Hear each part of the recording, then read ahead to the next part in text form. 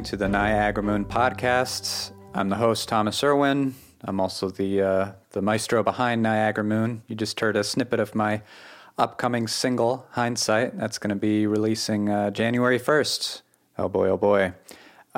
We got a very cool episode for today. We're changing it up quite a bit. If you're familiar with the podcast, you know that myself and Dan Barracuda, another great songwriter, we talk albums, and we're shifting it up. We brought in a third guest to help us in that endeavor, and just kind of chat and hang out in general. So it's definitely a looser flow than episodes previous, but a lot of fun. I'm so glad we had him on. We got Jordan Prince.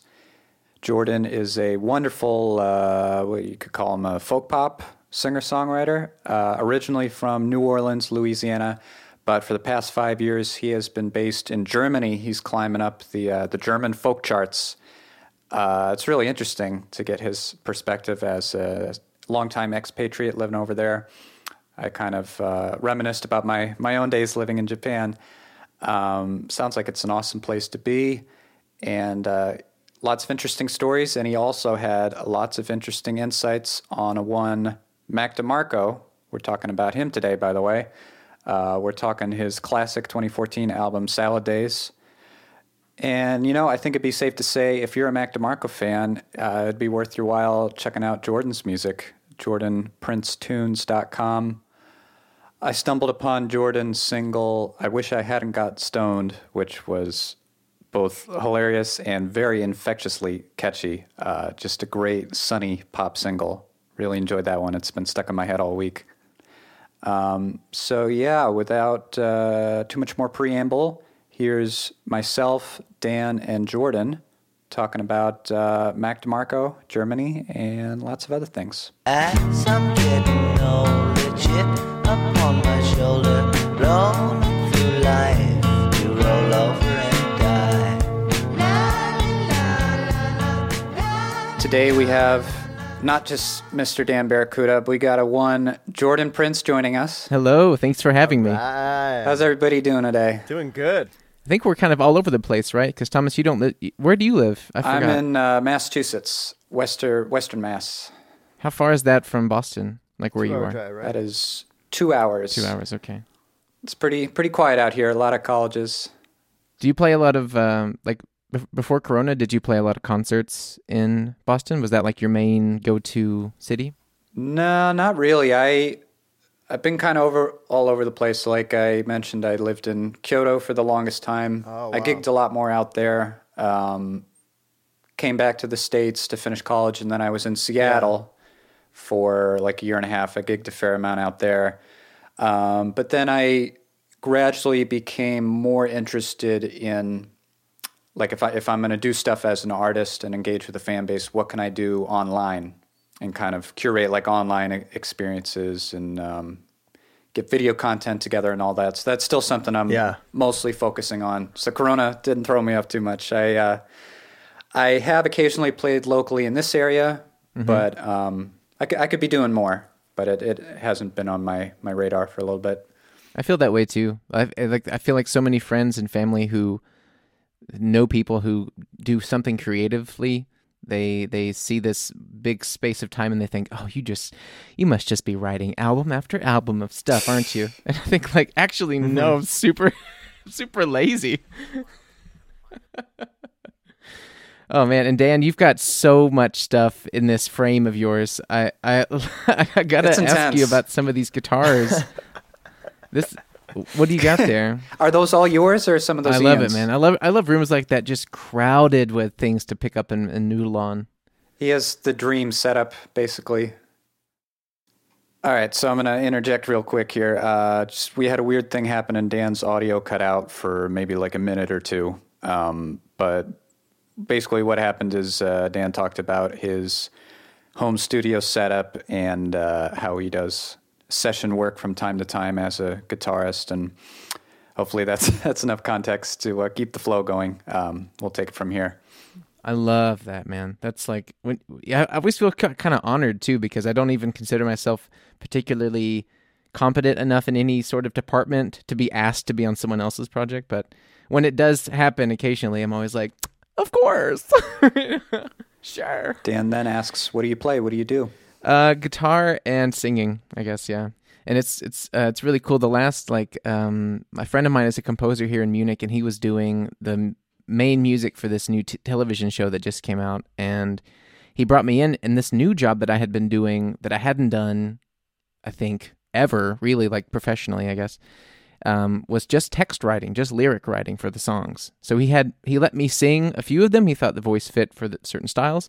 But then other styles, of course, you just needed, like, belt, like big, loud vocal performances from really beautiful voiced, like really interesting women and like really cool guttural, loud men. And, my voice just doesn't fit for those tracks. So he was like, well, I can still hire you to do the text if you want. And man, we made like a deal memo, like sort of a subcontract together to do that. And all of his English text goes through me. And that has been my most like fulfilling and even profitable job.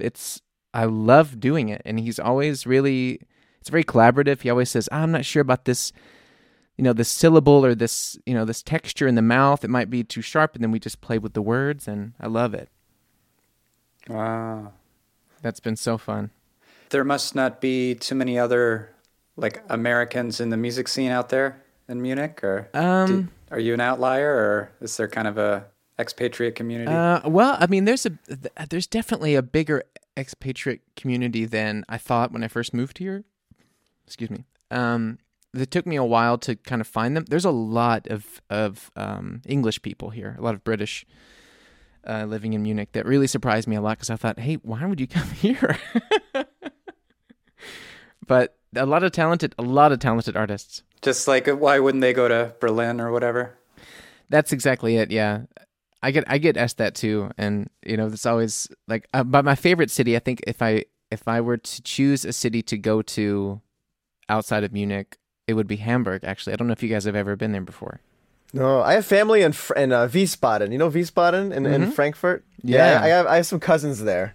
Oh, nice. But, you I've should never visit, been man. to Berlin. Yeah, I know. I want to. I really want to. Hopefully, we can all travel soon. So what's up with Hamburg that you want to go there? Well, I think in 2017 or 18, I was part of it. So, all right. So in Bavaria, they have a lot of cool like artist support programs, like communal artist support, like city funded programs. And I applied for one called Buy On, which is like Bavarian something.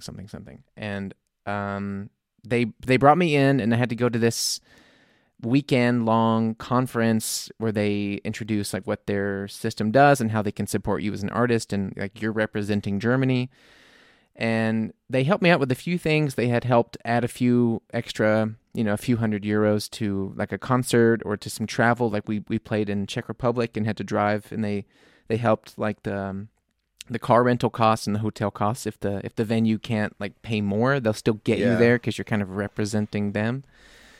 And there was like, I guess, 2.5, 3 years ago, there was a festival in Hamburg. It's a pretty big one, and it's really cool. It's called Reeperbahn. And it's Reeperbahn. And it's actually like the name of the main street there is Reeperbahn. Oh, Reeperbahn. It's I like that name. It has such a cool branding and marketing, and it's super fresh and like hip. And they have, I mean, the main artist that year was Noel Gallagher. Oh, He's wow. the one with the flying birds, right? yeah, the slightly more down to earth of the Oasis brothers. Yeah. Oh, really? Oh, is Liam the crazy guy? Yeah, Liam is the main singer. Okay. Yeah, so Noel played there. He was like the main event, and what the cool thing about it is it's a huge networking event. It's an event where like labels go, managers go, agencies go, promotional companies go, press. And I had a different agent at the time, and what we did was we had 2 or 3 other bands that were also booked through this Bavarian organization, and we all went together in like a huge van and stayed at this hotel together. So it was a really cool, like a big party feeling. And man, I was there. So we played our show. Like we played this like Buy On stage where we all like played in this one room representing the place. But you had the choice, because you had these wristbands, to stay for the whole weekend. So some of the guys had to go back. They, everyone has jobs at restaurants or cafes or whatever. and I had requested off the whole thing. So some of the guys went back, and I stayed with my agent and another friend. And dude, I just spent the next 2 days just meeting musicians and drinking and rolling around the city. And I saw one of my favorite new artists, Marika Hackman. I saw her kind of by chance. Wow. Dude, such a great performer live. The band was so much fun. It was kind of like accident that I saw her. And the people were really friendly, really open, really social. The every single state in Germany has a different like beer culture. Yep. Oh, cool. Like, this one is kind of very, very native to Munich and to this region. And up there they have really good beer and good. It's on the harbor, so they have great fresh fish and seafood, and I loved it. Wow. And the Beatles are known for being there. Right. Yeah, of course. Yeah, they in the center, on like this L-shaped corner near some venues. Really? There's like a statue of each of the Beatles, and then they even have that fifth Beatle in the back. They have like this mystery fifth Beatle statue. Does it look like George Martin or like Pete Best? Or... I wonder. I couldn't really. He wasn't holding an instrument, so I wonder if it was George Martin. I thought maybe. I'm not sure. It was very like. Wow, that's awesome. It was super cool. And Dan, are you like? How was it? I mean, it must be like such a fruitful city to live in for music and culture and everything, right? Well, the thing is that I moved here January 1st of this year. So this is the worst year ever. So I had like the first 2 months where like we were like go. We busked a lot. We made some really good connections to like set ourselves up for the summer and everything, and then boom, Corona happened. Oh man. How are you affording your place, man? Well, we got really lucky with the price of this place. Okay. And, we've been able to make money during it. I do a lot of freelance mixing for people. And actually the first like 2 or 3 months of COVID, Ian and I live with my music partner and his girlfriend. And we did live streaming like every day. And we did like a happy hour. And we just accepted donations. And, I used to work in an enrichment center for children. Mm-hmm. So like all the kids' parents that like used to love us, like they would tune in and they would like throw us money. And like the first 2 or 3 months were awesome. And we started doing like kids live streaming, and then that kind of ended in the summer. So we just had to find other ways of making money remotely. Okay. It's lucky too. I think when you're a musician who has like an understanding of certain, sound quality, sound software, mixing or engineering, or like you look like you can definitely do session playing from home. Oh yeah, yeah, it's pretty awesome. That's the Do best. it all from home. Yeah. Well, we're talking about one of the masters of home recording today, one Mac DeMarco. Right, Mac. Oh, And Jizz Salad Jazz Days. Studios. Jizz Jazz Studios in Brooklyn. Is that what it is? That's what he called it. In Brooklyn? In his bedroom, dude. This whole album was recorded in his apartment. Crazy. Whole thing. And with him playing all the parts. Maybe you guys, or maybe Dan, I'm not really sure. I'm really not familiar with what certain kinds of tape are used for recording and what they're called, and the lengths and the depths and stuff. But do you know what kind of tape, perhaps, that Mac recorded this record on? I'm not really a tape guy, Dan. Tape in his bedroom? I'm not a tape guy either. Okay, I just didn't know if you guys nerded out and stuff like that. No, I saw a video of him like showing it off. I forget what the name of but he has like a machine for it, obviously, and runs everything through it. And he's like, this is how you get away from that stale Ableton sound. Put a little life in there with some tape I saw that treatment. video, yeah. That must have been the video that they must have done this mini doc on him just as another one came out. Yeah. The record just after Salad Days. Oh, yeah, where he's just being a super goofball. It really stayed in my head, he was like, he was smoking a cigarette, of course, in this bedroom and just smacked this tape machine on the top and was like, this is the shit, kids. Get away from that fucking Ableton bullshit or whatever. Wow. Yeah. That's so cool, man. I didn't know that. So he recorded the tape in his bedroom? Wow. Yeah, I mean, it's a decent. I guess it looks a bit like Your Space. Like it has a lot of depth to it, and he plays all the instruments on this album. On every album. I'm pretty sure he plays everything on Salad Days. Yeah. So he's like a Kevin Parker kind of just on every album. Does it all DIY? Yeah, Kevin Parker, in that he records everything himself, and then just has a band with him to play live, and the songs change when you do that. But Wow. Yeah, he is like a lazy Kevin Parker. The songs totally capture a vibe. You're totally in like the Mac DeMarco world, and you can also tell like he records really quickly. Like he just throws it out there.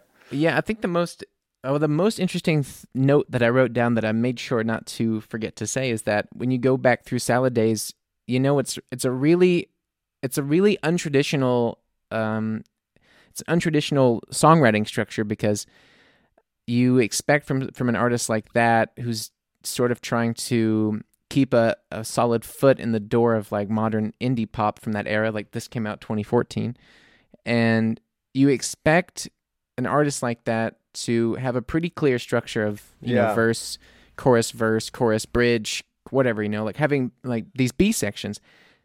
And I don't think, maybe some of them do, but I couldn't remember a single song on this record that has a distinguished B section other than like maybe the ending of Brother.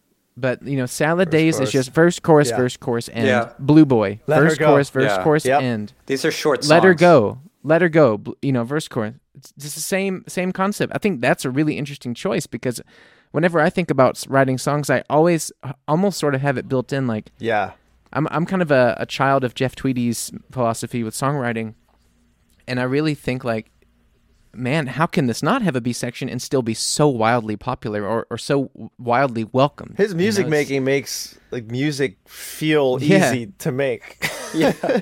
It like sounds like, wow, this is like, I guess this is actually pretty easy. It's just great. It's so special that is possible, actually. It just has to be unique. And this was wildly unique, I think, at the time. Yeah.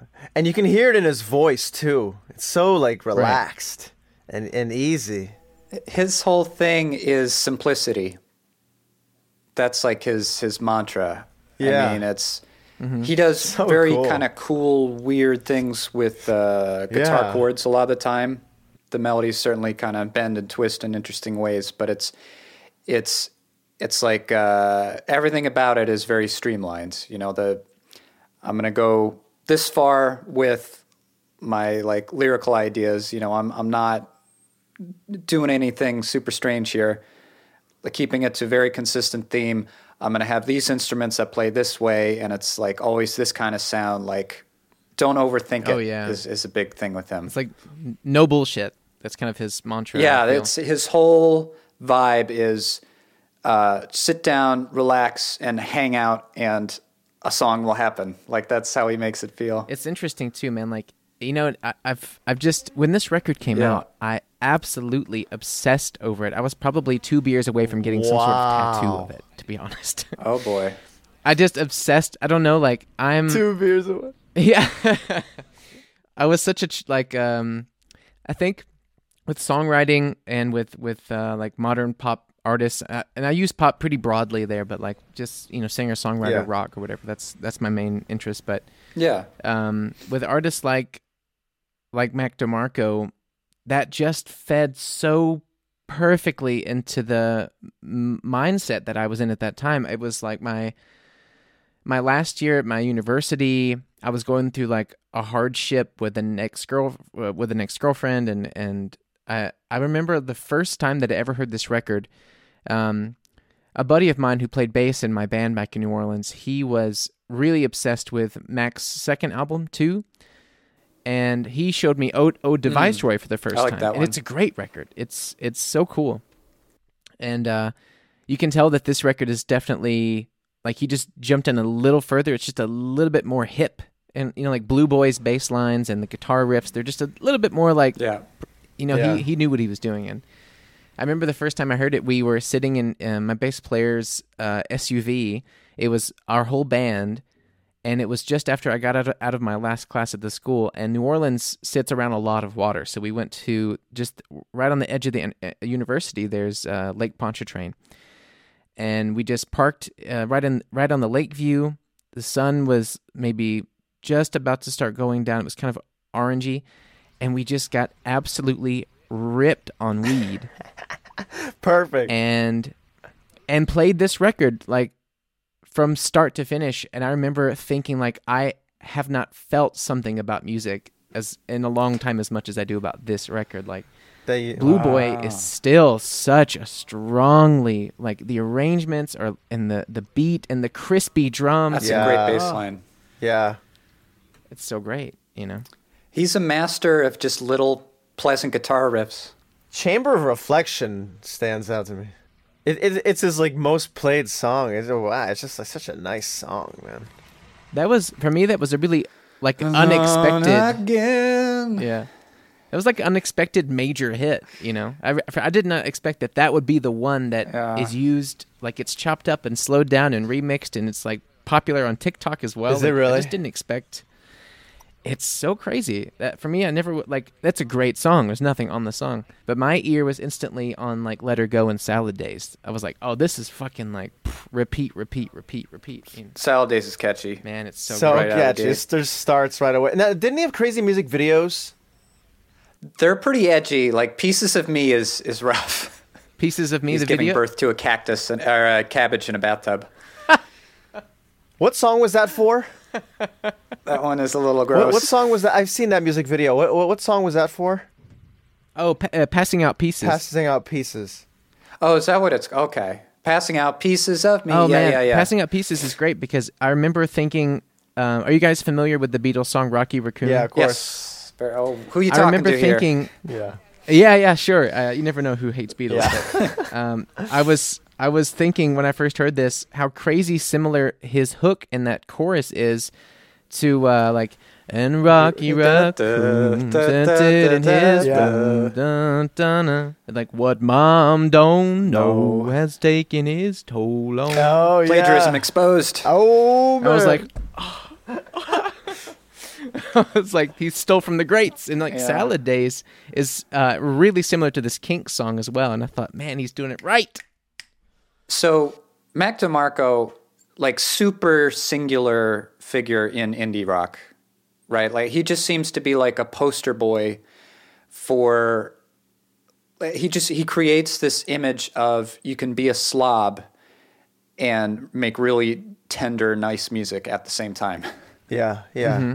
Like I feel like he created this ideal in many like other musicians' minds of like the way to do it. Do you think his success or like his skyrocketed success post Salad Days is attributed to his I want to use this word in a respectful way to him, but like his brand of this slobbiness you mentioned, like his hazy, lazy stoner thing? It's everything together. Like It's the synergy of it all. yeah. Yeah. Do you think it's attributed to his brand or how maybe lucky it was that the record hit the zeitgeist at the moment that it did? Or do you think it's all of that, like lucky combination, brand, music sounding great? Like, you know, would you say one is more than the other? I don't think you can say one is more than the other because his music is just solidly very pleasant and like the right amount of kind of fresh and innovative, but still comfortable and familiar. Like he's walking that line brilliantly. He's an excellent songwriter.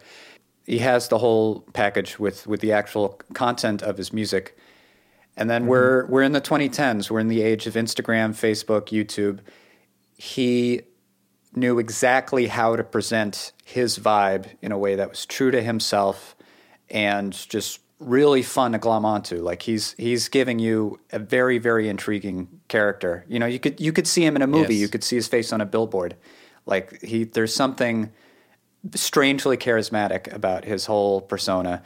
And then the rest of it is he did have some luck and all that, you know, some X factor, but his lazy persona belies how hard of a worker he is, the amount of touring he does and press appearances. And he gave himself 150% into the music world in a way you don't see that with many indie rock people. Like he went as far as you can go. And in this album, Salad Days, it's like he's kind of almost lamenting that, like, I'm so exhausted, I'm burnt out, I'm just bummed, like I've reached this place, but at what cost kind of feel, which I mean just further makes the music feel intriguing. So what did he do to like get known? Is he like, what was the luck? Like, so you said he toured a lot and he like, did he make videos on YouTube and like, what was it that kind of like, you know, kind of put him on, I guess? Like what made his album, was it just touring, like endlessly touring? Well, first he had like Freaking Out the Neighborhood and Ode to Viceroy. Yeah. These were kind of these like cult indie hits that were circulating, I think, around some online magazines.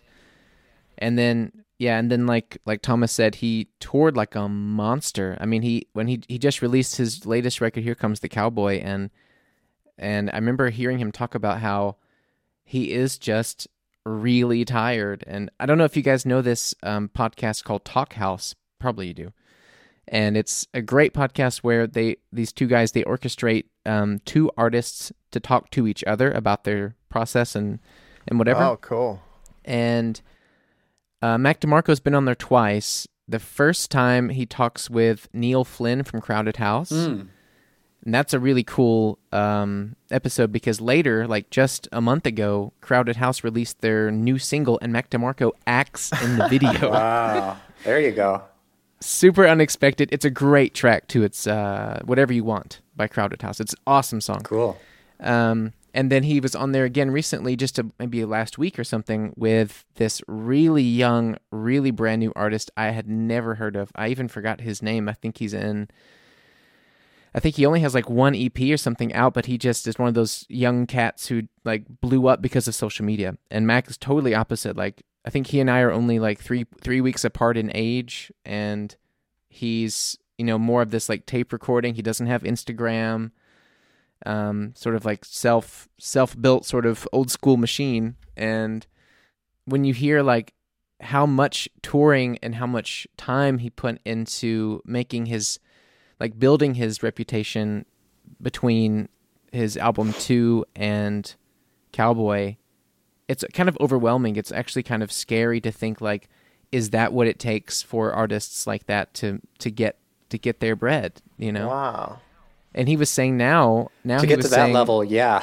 I mean, yeah, exactly. And he's especially with no social media, like what an interesting path to be able to take. And he's saying now that it's quarantine and he literally can't do anything. He keeps seeing concerts for next year, maybe like in May and stuff, being pushed again further, and he just keeps going, you know what? I'm just going to work with my buddy on some cars, and Good I for think him. he's learning how to he's doing some crafts. He's like, you know what? I'm feeling better. I'm not drinking. Yeah. It's interesting to see that. And I think like Thomas was saying, it was this perfect, man, I'm trying to think of other artists that this was so clearly visualized as well. But with Mac DeMarco, it really seems like the most pinpoint perfect timing for an album drop for his style that I could imagine. Like, I think 2014 sounded, maybe it was kind of a muddy indie world at that time. I mean, who were the big heads? I think Fleet Foxes had broken up. They went on hiatus, by then. Right. And then, before Father John Misty sort of swept the world over in 2016. Yeah. I think you had, I don't know, Vampire Weekend was probably looking kind of boring to people at that time too. So who was trying to forefront this game? And I think he just swooped in with this really rich, simple, easy fucking college chill rock it was like bing. Yeah, that's exactly what it is. It's so self-aware in what it's trying to do, which is like put this on and have a good time with your buddies. Yeah. Mm-hmm. He just delivers that comfortability, like so directly and intentionally. Like we're here to have a good time. Like that's how he talks. He just acts like a chill dude you meet at a party. And the music it's fun, and it's also kind of background music sometimes. Like it just creates a vibe and stays there. Absolutely agree. Are all his albums like that? That's a good question. Kind of. Maybe not as precisely. Maybe. I think the one after is This Old Dog the one that comes after. There was this one, another one, and then This Old Dog. Another one. This Old Dog, I think, is my favorite of his because it does start to break that mold a little bit, and the instrumentation has a little more variety. Dude. And he's singing about like deeper, kind of harder hitting subjects. I think that one has the most for me, and I really do like another one as well. Yeah, This Old Dog is a masterpiece. It's like a completely different artist, because when you think about 2 and Salad Days, and even a few songs on another one, you kind of feel like you've placed Mac DeMarco in your mind, and you say, okay, he's gonna have some like phaser-y, flanger-y guitars. He's He's going to have these crispy, full volume tape recorded drum Yeah. sounds. He's going to have this like boppy rolling bass, and it's going to have his whole vibe of like, who cares? It's college. Let's just get high.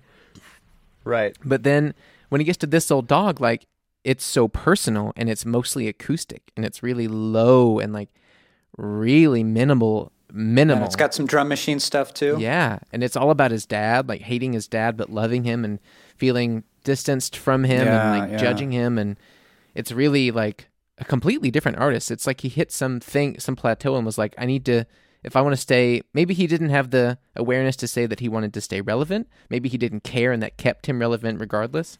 Yeah. But he just made something so different from what they expected. And upon first listen, I thought, okay, there's one or two songs, like I think Baby You're Out or something, where I thought, I'm not Baby, you're great, out. Yeah, you know? that's more back to basics, Mac. Yeah, and I thought, okay, I can maybe start here and then like let it spread back. But eventually, it just became like, it's a perfect record. It's really great. It's just very different. The acoustic guitar chords from My Old Man on, like it's What are they? Did you look them up? it's a very special, sad kind of magic. So he does like crazy chords? I wouldn't call them crazy. They're simple but deep. Yeah, for This Old Man, like it sounds in my head. I mean, maybe it's a different chord, but when you're playing just a standard D on the guitar and you drop that D string like to drop D, so you have this really full, clean major D. Yeah. It kind of sounds to me like he's holding that chord, but playing around with the undertone bass strings, like maybe with the C to like the B, Yeah. C flat or whatever. Yeah. It kind of sounds like he's just rolling, but the bottom shiny string sounds, I think, is the same chord the whole song. Oh, wow. It sounds like it, but maybe I'm wrong. Did you try and cover it, or did you look into it, Thomas? I don't play guitar. Oh, okay. I learned another one for piano. I like his keyboard stuff, maybe even more than his guitar stuff, of course. Actually, that's interesting. As a keyboardist, how do you feel about his strengths with guitar versus keys? Because as a listener, I wouldn't be able to tell the difference. I just know how he is on guitar, which is pretty cool. He strikes me as a very, very gifted and technically gifted guitar player and a perfectly like fine average keyboardist. But I'm not listening to Mac DeMarco for like technical brilliance. Yeah. I want the vibe and I want the songs. And I think, he's right. able to play around with tone in a deeper way when it's like keyboards and synths, because the whole thing with that is adjusting the parameters. It's such a I vibe. really like the taste he has with the sounds he chooses to get, and he plays just well enough to give you a song, and that's all I need. So, And the thing, all the magic is just in where he, whether he's great at this instrument or okay at this one. It's still just about which order of the chords he chooses and the speed and that vibe. Did you guys ever get to see him live? No. I have seen like almost no major artists live. I don't end up getting out to shows very much, but yeah, it must be intense, right? It's a big party. Yeah, what's it like when he's live? Does he talk a lot to the audience? Like, how big's his band? Takes his shirt off, dives into the crowd, kind of. Does he do that? Like, He's excellent, man. I'd say that the circumstances... Oh, I saw him twice, actually. I saw him one in New Orleans and once in Munich, and they were very different shows because by the time he got to Munich, I mean, he was like an international success. Yeah. It was after This Old Dog came out, and he was just touring, the entire world, honestly. And in New Orleans, there's a very big university there that I didn't go to. It's mostly for doctors and lawyers, and it's called Tulane. And Tulane puts on lots of very, very cool events for free for students. wow. Just if you're a student in general, not from that university. And, they would host like big Rocky Horror Picture Show events. They had, I don't know if you guys are really into Parks and Recreation, but they had like a stand-up special with Nick Offerman for free. Oh, Just had to wow. show up on time. Wow. Really I like him. special events. And they had Mac DeMarco. And I remember we showed up. It was late afternoon, early evening show, maybe like 5:30 or 6, like pretty early, for free on this big quad area. It was like I think the university built like a temporary stage for him, like kind of standard height, but in this field sort of. So it was kind of funny. Everyone was either sitting on the grass or standing up. You couldn't have alcohol on campus, but it really didn't matter, man. He just brought this whole vibe with him, and I would say he had a lot of great energy on that first show. He plays with a small band, just him, a bass player, lead guitar, drums. Nice. That's it. And he'll switch over keys, put the guitar around his back, like very simple setup. There was some issues with the mix at first, but that wasn't his fault. It's because try and be like a live mixer, trying to get Salad Day sound the way it does on the record. It must be so hard. The bass is here, and the lead guitar is super big as well. So, but the funny thing was, at that New Orleans show, this was just as Salad Days came out. So I was like high on this, I was like, I have to go see him. Yeah, this is your guy. He played the whole. Yeah. Did he play the whole album? He played the whole album almost completely in order. He only changed up a little bit for like Freaking Out the Neighborhood. He did Viceroy. It was amazing. And at the end, the funniest, I will never forget this part, but this really kind of sums up his personality. The last song had ended. I forgot which one it was, but he was like saying thank you. And they were constantly, just for the record, cracking beers and smoking cigarettes the entire show. Even though alcohol wasn't allowed on campus? Oh yeah, they were allowed for sure. And like sitting with, dangling his feet off the stage, cracking beers. He signed something for me, but I forgot. I think my mom has it now back in Tennessee. But I remember the last song he finished, and they were all saying thank you. And then we were like, encore, encore. And most of the band had already walked off. And I think his drummer's name was Joe. But I remember him like kind of strumming around a bit on the guitar. And then he said, "All right, Joe, get back on the cans." And he just kind of like jogged back up to the stage. Oh my God. It was great. And then I don't know, a few years later in Munich, maybe 2016 or 2017, I saw him in this huge venue in Munich. Maybe like between 3,000 and 5,000 people, something like that. Which for Munich is crazy because you expect that in Berlin, which is more international, more cultured, like modern music cultured, I guess. But he pulled it off in Munich, and I was really blown away. Super fun. And he did this crazy thing, like he will take songs that you know by heart, like for example, This Old Dog or This Old Man, or one of those. I think is very similar titles. My Old Man, This Old Dog. Yeah, My Old Man. Yeah. So like super, very low key, very like somber songs. And I think he did the same thing on a tour in France. I think I saw a live video, but he completely replaces the music as you expect it. And I believe he did it in this like samba rhythm music style. Like, yeah. And he nailed it. It was super cheesy. Everyone was like, what the fuck is going on here? We were so surprised, and kind of at first I thought I was going to be kind of angry. I was like, I wanted to hear this. Well, you know what? It's Mac. You're like, it's Mac, and he's having a good time. He's laughing. He's having a good time. And did he say anything after that? Like, yeah, I gotcha. I think it was funnier to him that he just never bring it up. Yeah. Yeah.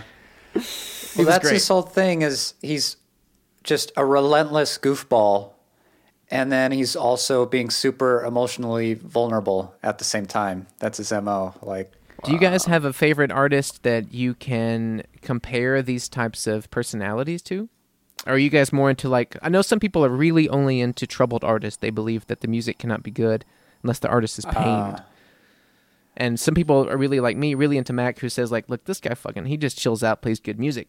That's it. And Yeah, I mean, for me, it's always going to be music first, and then, all right, maybe the artist happens to be Elliott Smith and super depressed, or maybe they're happy-go-lucky, waltz through life. Like, other example I can't think of right now, but I don't really like that. That's very much secondary to me. It's like, what are they doing here with music?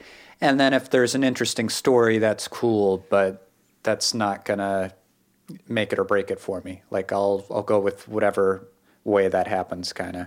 I don't know how it is for Dan. Well, would you say Mac's music is like sad? Would you say it's like mainly sad, or is it? He sings about sad things, like even cooking up something good. That's about his dad making meth in the basement or whatever, right? Like crazy. Like, is his music ever funny? Because he's funny. It's always. Totally. I mean, he's always funny, but it's like funny and sad at the same time. He's like a comedian. I don't know. Yeah. I think like isn't the first line in Salad Days like as I'm getting older, chip upon my shoulder, rolling through life till roll over and die. Yeah, he's singing about how he feels like he's wasting his youth. yeah. You know? Yeah. Blue Boy, stop being an angsty teenager. I was gonna say, does he remind you guys like lyrically only? Does he remind you guys of John Prine at all? I don't know John Prine, John Prine. Unfortunately. Oh, I bet he's an influence, I though. don't know. he's like an icon, man. He just died this year from corona. He was like I heard about that, maybe yeah. like 80 or something. He was doing like these amazing projects with Kurt Vile, and Kurt Vile's actually touring John Prine's songs right now. But yeah, you have to look at him. But John Prine's like famous for his extremely like funny but observational and like tongue in cheek. It's just amazing lyrics. Like he tells these stories and you're laughing because you're like, I can totally picture that, but maybe it has like a sad tone, and that kind of reminds me of that. You know, it's like kind of.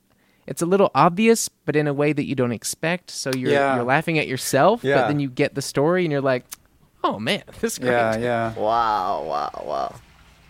Such a cool artist. I really love that. Would you guys say that your favorite track from Salad Days is Chamber of I Reflection? think like both of mine you? is. Mine is probably Passing Out Pieces. Oh, that makes sense, yeah. I would have guessed maybe Let My Baby Stay, since you were such a This Old Dog fan. Yeah, I mean, they're all good. There's not like it is such a bum vibe. track on It is here. such a vibe of an album. It really is. Did you remember the first experience you had when you got to the very end of this record, when Johnny's Odyssey has like a silent pause And then he after joins the last in, note? and then I love that. I like smiled. I was like, that's awesome. Hey guys, this is Matt. Thanks a lot for listening. Yeah. Bye-bye. Yeah, That wasn't quite as striking to me as when on another one he just tells you where he lives and Does says, he? I "Come don't over to my remember that. house." Are you serious? At the end of an album, he does that? Of another one, like a mini album, he just lists his whole freaking address in Queens. Come over, I'll make you a cup of coffee. And then for the next 6 months of his life is just constantly disrupted by crazy fans coming over to his house. Dude, what is he thinking? Oh my god. How did his girlfriend okay that? I can't. Oh, that's right. He's been in a relationship for a long time, right? Yeah, I think they're still together, right? I mean, that's I think so.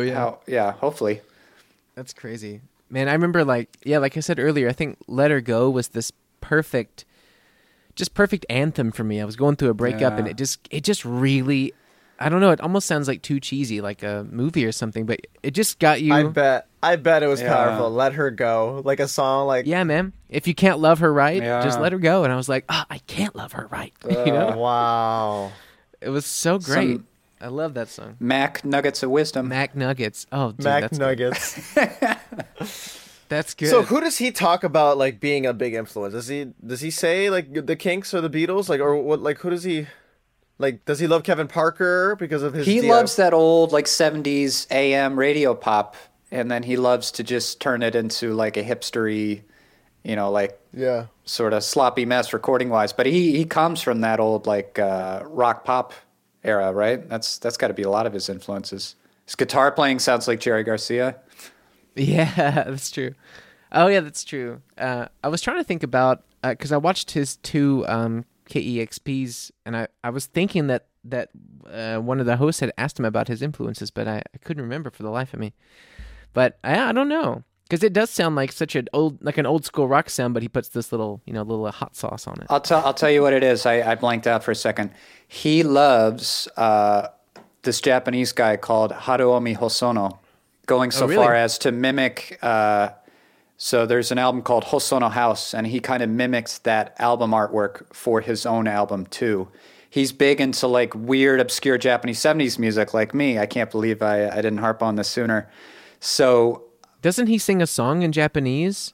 He does. I think a single before This Old Dog or after, maybe? He does, yeah. Or that might have been something on Here Comes the Cowboy, maybe. Here Comes the Cowboy ends with the sounds of like the Tokyo subway. He's played or he's made an appearance in a Haruomi Hosono concert that happened in LA, I think like a year or two ago. he's this devotee of like this weird, obscure 70s like pop and electronic too, like weird, obscure 70s synth pop. Like that's a sample he has in the song Chamber of Reflection. There was even like a co-writing credit for that, which I love. So he's like a Yellow Magic Orchestra guy. If you listen to the Hosono album, I think it's called Haraiso or Paraiso, I forget which, but like totally you're going to hear a lot of where this guy's sound comes from, like the groove of the bass and the way the synths are used. Like that's a huge touchstone for him, actually. So I always geek out on that. Can you spell the Haraiso? Is it Haraiso or Paraiso? It's I think it's Haraiso. Haraiso. Hosono. If you look up Hosono, anything by him is gonna. Oh, Paraiso. It's transliterated both ways. Okay. That's an excellent album, and that's got a lot of the Mac vibe in it. Actually, now that I think of it, I will definitely check that out. Yeah. I was just thinking. I was talking to a friend of mine at this radio station in Munich a few days ago about, everyone just got these 2020 Spotify wrap-ups. Yeah. And I had realized that this was the first year. So every year, I think a lot of people do this, but I make a playlist, for that year for myself. Yeah. And I say, then every time I hear a cool song or I Shazam a song, if I really like it or it means something to me, then I'll add it. Like I had 2015, 16, 17, 18, 19, 20. And this was the first year that I had the fewest songs I had ever discovered since I started doing this like 5 or 6 years ago. And I was talking to my friend at the station about it, and I couldn't think about why. And I don't know if that comes down to maybe not having seen concerts, which make me think, either about the band I'm watching or about another band that I heard of or something. But there's so many, it was so few songs. Like usually, I don't know, I find 150 or something for the year that I'm like, this is great. I don't know some of these guys, or hey, this is some old like Blue Oyster Cult song that I never heard back in the day. Right. But then this year I had like 60 or something. And some of them were from like the same album. Like I had one friend, Dant May, release a record, and there was 2 of his pop tracks I really dug, and I added them. And then another artist I'm a humongous fan of is Andy Schauf. He released a new record. I love Andy Schauf. Amazing artist. And he, I don't know, like Fire Truck and that's a great one. The first track on the new record. What's it called? Isn't it the Neon Skyline? Neon Skyline, track? That's right. Yeah. It's so I added a couple of those, but man, I just didn't discover nearly as much music this year as I did previously. Did you guys experience that too? Dan, you want to answer that one first? You discovered all the music we talked about on this show. Yeah, so the most of the music I discovered is through Thomas, like this year, just doing the podcast. Like it's been awesome. Like of Montreal. I mean, listening to all of T for the Tiller, a lot of like old 70s, 60s stuff we've done as well. And Bjork, that stands out. Oh, dude. Father John Misty. Yeah, I don't listen to a lot of contemporary music like at all, so that's why this podcast is great. Like it just really gets me. Michael Kiwanuka. Before I had him on, he was just all Beatles and Tool. I was all Beatles and Tool. I was gonna ask, like, what's your main go-to? Yeah, so my foundation is in like hard rock and metal. I was into like Metallica and Iron Maiden when I started playing guitar, and Ozzy. That's cool. And it's great because it made me be technical like from the get-go. Dude.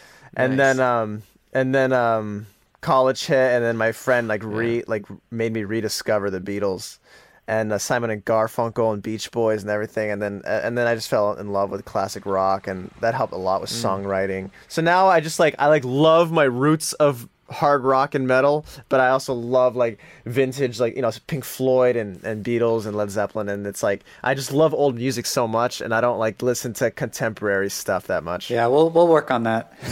There's some good stuff out there. We had we almost had the same path, but it was just kind of flipped. Like when I was a little boy, my dad was really into Crosby, Stills and Nash, the Hollies, the Turtles, the Kinks, the Beatles. So I started off with, Paul Simon was like his favorite artist. So when I was really young, I remember like back when I was like 6 or 7, hearing, like Graceland and stuff, and just being completely in love with Simon and Garfunkel, like Most Peculiar Man and songs like this. And finally, like a little bit older, maybe like 12, I got really, really into classic rock. Then I was like, oh my God, Yeah. Led Zeppelin. I was really into, like a little more Yep. metal, like Black Sabbath. And I had only black t-shirts. Yeah. It was only, I had Led Zeppelin, Black Sabbath. I had just a special, like just an Ozzy shirt. Of course, in that whole mix too, it was like Pink Floyd was a big thing for me when I was like 13, 14. And then when I was like 16, then I was like, oh, I really like Yeah, Pantera. I loved Pantera. and Metallica, Oh, yeah. you know? So that was my last touch. And then finally, when I was like 17, that was when that's when I realized that my main thing is going to be this sort of like modern indie thing, like MGMT, Vampire Weekend, Fleet Foxes, that just, Elliott Smith, Yeah. this just hit me, and I was like, oh my God, I've never felt this before. Wow. And that just stayed, Cool.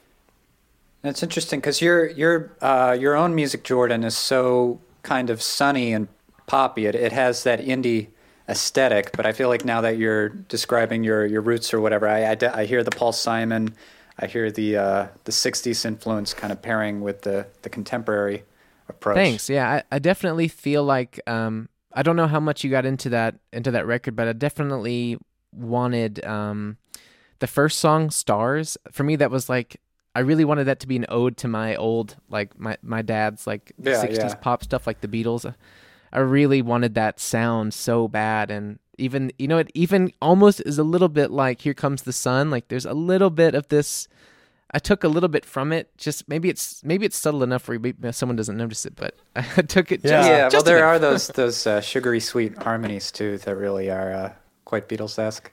That's cool. Yeah, and we tried, like, I have to say too about that record, like it was such a fun experience to record that and make that. We recorded it here, and it was an extremely international project. Like, I'm from New Orleans, and I was the main dude, and then we had a bass player from the UK who went to LIPA, like the Liverpool, like Paul McCartney's music school there. And then the keyboard player is from Madrid, and she also sang a lot on the record. She's like my best friend. We had a drummer also from New Orleans who is like this unbelievable percussionist and drummer. Like I really couldn't believe that we got him. And then somehow on top of that, we had a German engineer and some Californian dude that I liked his music when I was in high school, and just wrote him and was like, hey, if you're just touring around, would you want to, maybe I could help pay for your ticket if you want to come to Germany for like a week. And Awesome. he came, dude, and he played like the coolest guitar riffs on the whole record. There's like 3 songs where he shines so brightly, and it was for me worth all of the money and the time and the stress and expense and Holy everything. cow. Like his slide guitar on the song Eye to Eye. Yeah. For me, that's my favorite song on the record, and it's my favorite. His soloing is so melodic. Like I can actually hum the whole solo because it's just like a great melody. And he just played it. He just improvised it, and he found most of it in that first take. And he's like, "Oh, let's do it again. I think I can get it." And then he just laid it down, and that's the That's way awesome. it stayed. I can't wait to listen. I have it here fired up on Spotify right now. Oh, I'm going to hear it after. Nice. Just because we mentioned this record, I did want to say that there was, like, I was thinking about Mac because I was thinking about this show today, and I'm going to ask you guys too because you're both musicians, but I had this feeling when I did this song, 12 songs, this record, 12 songs for 12 friends. I was like, I want this very collaborative feeling. I want a lot of negotiation, a lot of, like, not compromising, but a lot of collaboration and like discussing where things should go and kind of balancing. And that's why, at least in my opinion, I find that the only continuous through line in the entire thing is my guitar playing and my singing. Like some songs like Count on Me is very country. High School is very blues. Another song is very, like, the genres are really split up, and I feel like it made it really hard to market, really hard to, like, get to a broader audience. It wasn't as modern as I was trying to make it. And that's why what I chose to do, like, I took inspiration a lot from Kevin Parker and from Mac for this new record. We have 2 singles out this year. We have a new album coming next year. And the 2 singles I put out this year, I said, you know what? I think it was a great experience with 12 songs. The artists that I work with, I'm proud of them and I appreciate the experience. But like, can I actually do this on my own? And so for this record, I went into the studio with my friend. He's this extremely talented engineer, very improvisational, very open-minded. He knows when to say like, this isn't working, and I always trust him. And we did this whole record. We actually recorded 11 or 12 songs, just me and him playing every single instrument. And we trimmed it down to 10 tracks, and the only person who's on that record that isn't he or myself is this really talented girl in Munich who sings like layers and layers of harmonies because she just has the most perfect pitch voice I've ever heard in my life. So that's like The Crooked Rail and I Wish I Hadn't Got Stoned. These are the two singles out, and for me it's like trying to do something just really different, like prove it to myself. What'd you do for like promo? Like what'd you do like during this year of Corona? Like what'd you for the singles I put out this year? I got a little bit lucky that after 12 songs came out, I had kind of it almost sounds pretentious to say you had a hiatus when no one knows who you are. But in 2019, I had kind of a small one because I had broken up with my manager and my agent. I didn't, he was the same guy. We had a huge fight and there was like a struggle for a few months to try and settle the contract. And finally that ended and I didn't have any concerts lined up. And I knew that what I wanted to do was record this new record and put all these emotions and concerns and everything into these songs. And there was a window there where I had the studio lined up, I had the demos recorded, and I knew I was about to go in. And what I did for like a month was just go through every band that I have either played festivals with or made friends with or kind of knew, found their emails, found their contacts, whatever, and just asked all of them like, hey, do you have a recommendation for a label, for a promotional company, for a distribution company, for publishing? Like, I'm starting back at zero, basically. Do you have any advice or some help? And through a few friends, I found this recommendation to a record label in Hamburg, of all places. and then actually, once they confirmed that they wanted to distribute the record, I actually found my new booking guy who was also in Hamburg. Yeah. And so this year was pretty cool because it was the first year I had worked with a label to promote and distribute. So we negotiated like a budget and where we talked about where it would go. And the lucky thing was, I guess I'd say, was their connection to Spotify editorials. Honestly, the first single came out and got into like these I don't know, it was like top indie hits like Germany and Switzerland, which was a great first release. I hadn't put anything out in over 2 years, and it was just a really nice feeling. And then this recent single got into like some indie Spotify playlist, but it really helped with like getting the buzz going. It helped with the streams. I allocated a certain amount of money to the YouTube, like making my video like an ad, like using Google Ads. And it's honestly not that expensive to get, just a good bit extra exposure to your stuff. Of course, it's not, where I would love it to be, but I think it's better than I thought it would be, given that I'm starting totally fresh. And these two songs are just me and this girl singing. And I was like, okay, like I don't have to rely on 8 people's opinions to get the best song. I can just do it how I like it and try my best. Well, that's so super cool, man. Congrats. But do you get... With your guys' music, do you feel like, do you feel like from the beginning that you could really only do it yourselves? Like, could you never imagine, like you say, okay, I know what this is going to sound like. I know what I want my bass and guitar to sound like. I know that how I want to sing it. Or did you, maybe like I did for the first record, think, you know what? I got a buddy who's got great ideas. I'm going to collaborate a bit. Like, do you feel more collaborative with your own stuff? I feel more individual. Yeah. Yeah? Yeah, I'm definitely individual at this point. I'll see if I can answer that question succinctly, but I have definitely tried stuff in a few different incarnations. The band I had in Kyoto that was called Otarehan is essentially just me and my drummer, and my drummer would help with lyrics, and we do kind of conceptual stuff together too.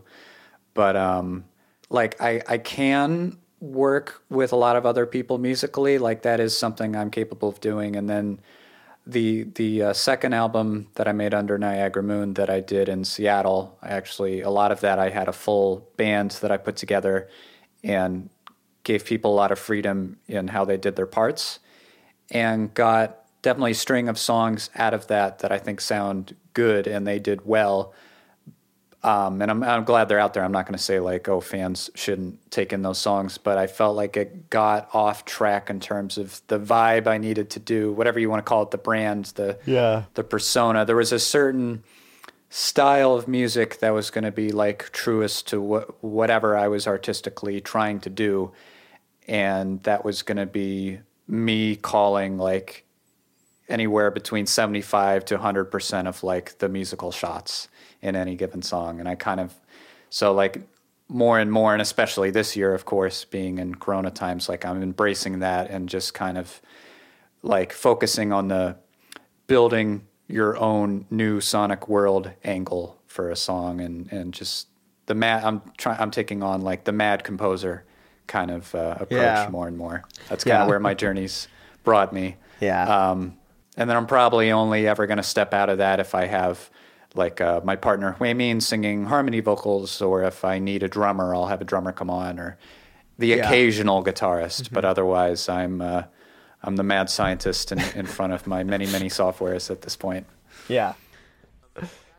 Well, guys, I can't stay too much longer. I just did want to say to both of you that I really appreciate you having me on your show, and I really enjoyed this conversation a lot. It was like such a pleasure to meet both of you. You're super friendly, and you seem like really, really great, genuine guys. And it was such a nice honor to actually dive into Mac DeMarco, because I haven't had the privilege of doing that in some time. Dude, honestly, I'm super motivated to like learn about tape.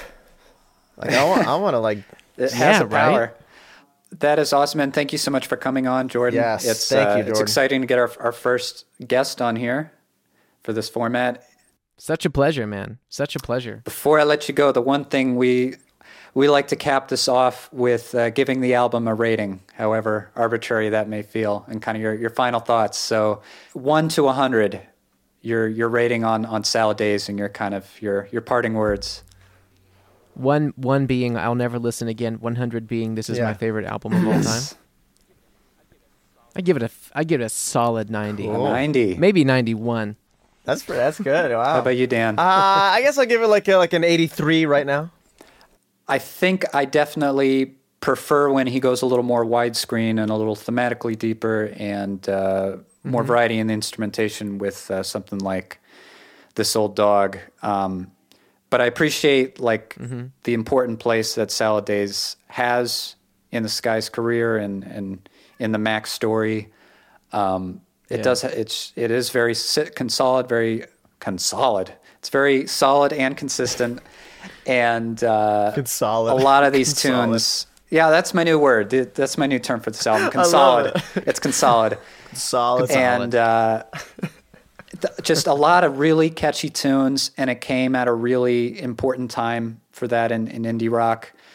You know, I can't call myself a Mac diehard, because I do like a little more variety in my music in general, not just staying in the same place the whole time. But I think this one gets an 84 from me, and I'm real glad we could talk about it today. It was a great pick. That's a consolid rating. Yeah, consolid. Consolid rating. Jordan, what's your Instagram? What's your Instagram, Jordan? At Jordan Prince. All right. Okay, cool. And if people want to check out Jordan Prince, where do you point them to? What should they get into? Yeah, like on Instagram at Jordan Prince, or my website is jordanprincetunes.com. All right, man. This is a blast. Sweet. I feel like I learned a lot and just got to vibe out and talk some good music with some fun guys. And thanks for coming on again. So nice to meet you, man. You too, man. I've got my music adrenaline pumping now. I know, right? Jesus, this is great. Yeah. All right. And if I could recommend one more thing for just at the very end here, this Talkhouse podcast is really excellent, and they just did an episode with Jeff Tweedy and Norah Jones. Ooh, wow! And the only thing I would say that could be better is if they actually spent more time on Norah Jones. It is an episode about Jeff Tweedy for Jeff Tweedy. He has this new book, but it's a pleasure to listen to if you're a fan of Wilco or Uncle Tupelo or Yeah. whatever. Like it's What's intuitive. it called? What's it called? Talk host? Talk House, Talk House. like talking Talk House. Talk house. Yeah, and they have a lot of artists on there talking to each other. They get like Dua Lipa on there. They get Marika Hackman. Wow. They get a lot of really cool, diverse artists on there talking to each other. So it's worth a listen if you're a musician. Awesome. Thanks for the recommend. All right, folks, I gotta have lunch. Come to think it, I'm getting very hungry. So Yeah. this is great. Me too. Talk again soon. All right, guys. I'll talk to you. All right. All right. Peace out.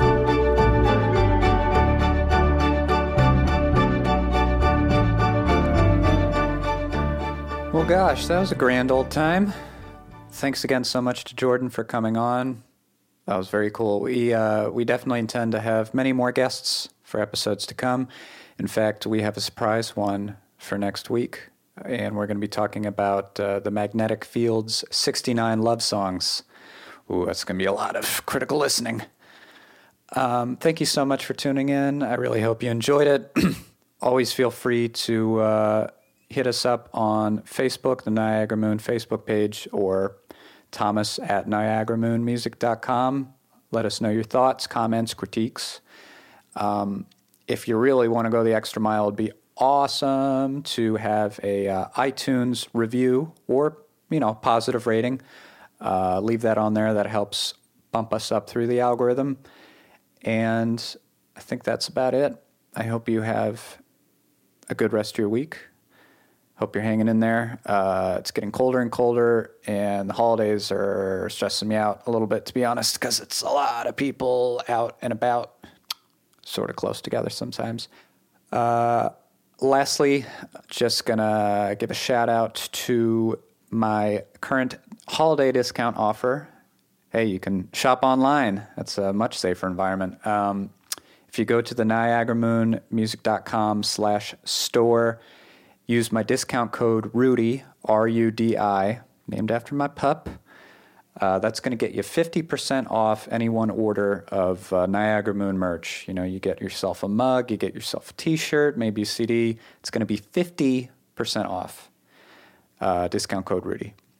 All right. I'll be back next week. Have yourself a lovely weekend. Bye-bye.